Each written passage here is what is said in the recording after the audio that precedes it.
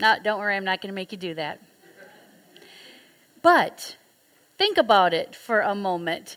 If you had your bank statement here, perhaps, or your credit card statement, or a check register, how you spend your treasure is really an open book for others to see what you are like as a person. Your spending patterns say something about you, and those spending patterns also say something about your own heart. That is, after all, what Jesus is talking about in that last verse of our gospel reading for this evening, when he said, "Where your treasure is, there your heart will be also."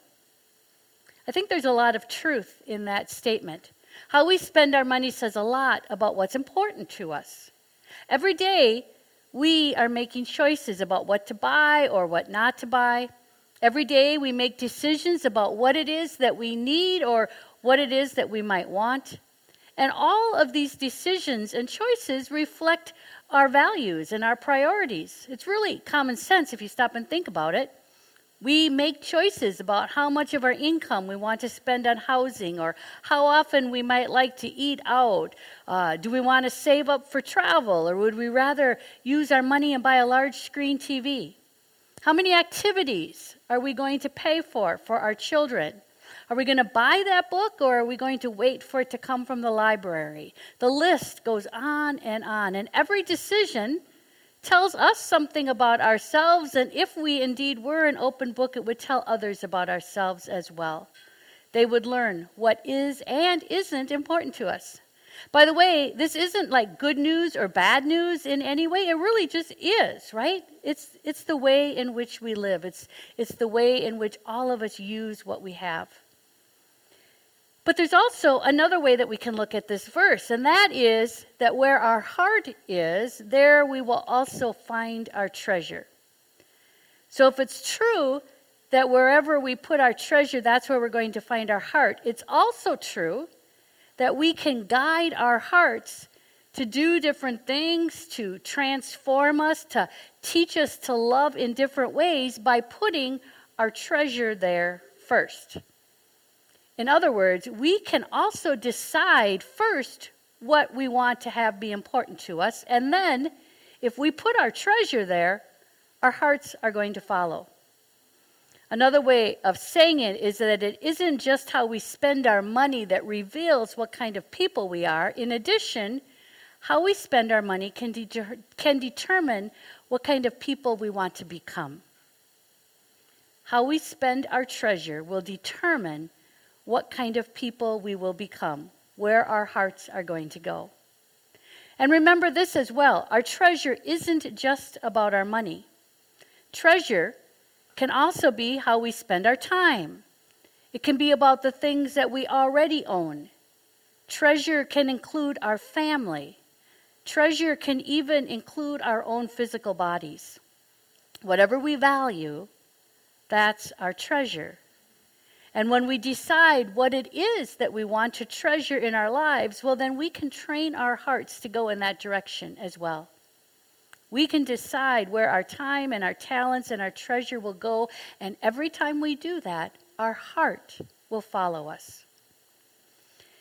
We are entering this Lenten season now, and when we do that, there are often three, I'm just going to call them buzzwords, that you hear during the Lenten season.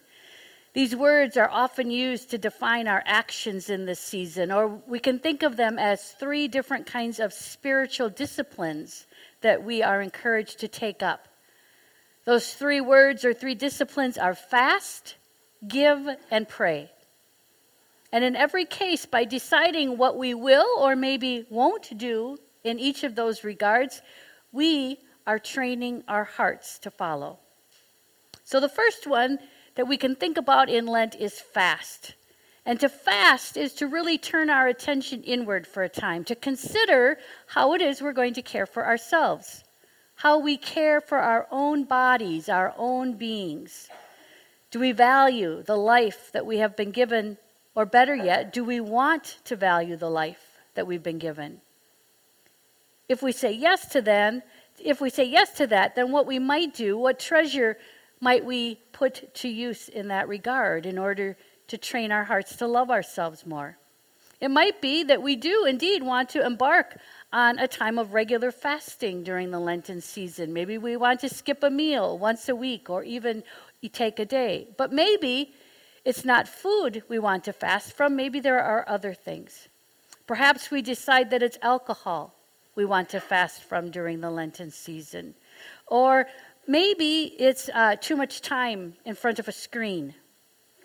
Maybe we realize that there's something that we would rather take on instead or take up, like exercise or a new hobby or intentional Sabbath time every week.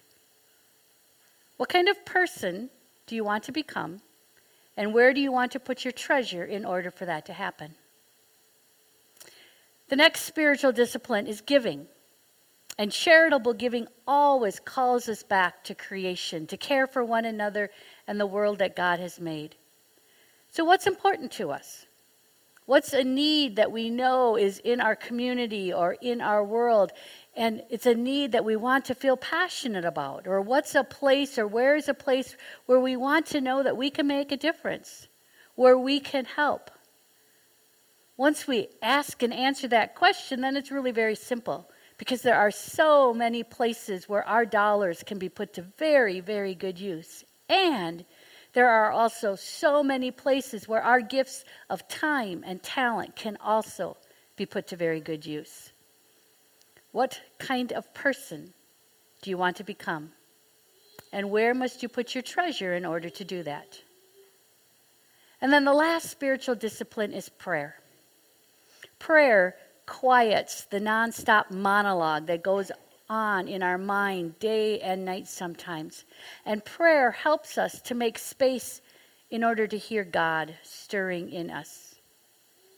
Making time and space for prayer gives us opportunity to consider what we want those hearts that belong to us to do and where we want them to go. Making time for prayer helps us reorder our priorities. It keeps us on the path that God has given us.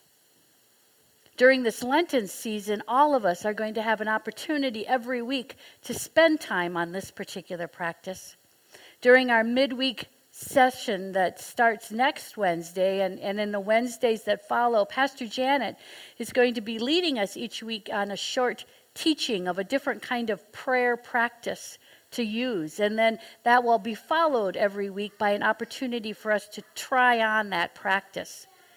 And then on many of those weeks as well, if you're interested, you can also come and join the middle school students, because we're going to spend a little bit more time doing some of those prayer activities after worship each week.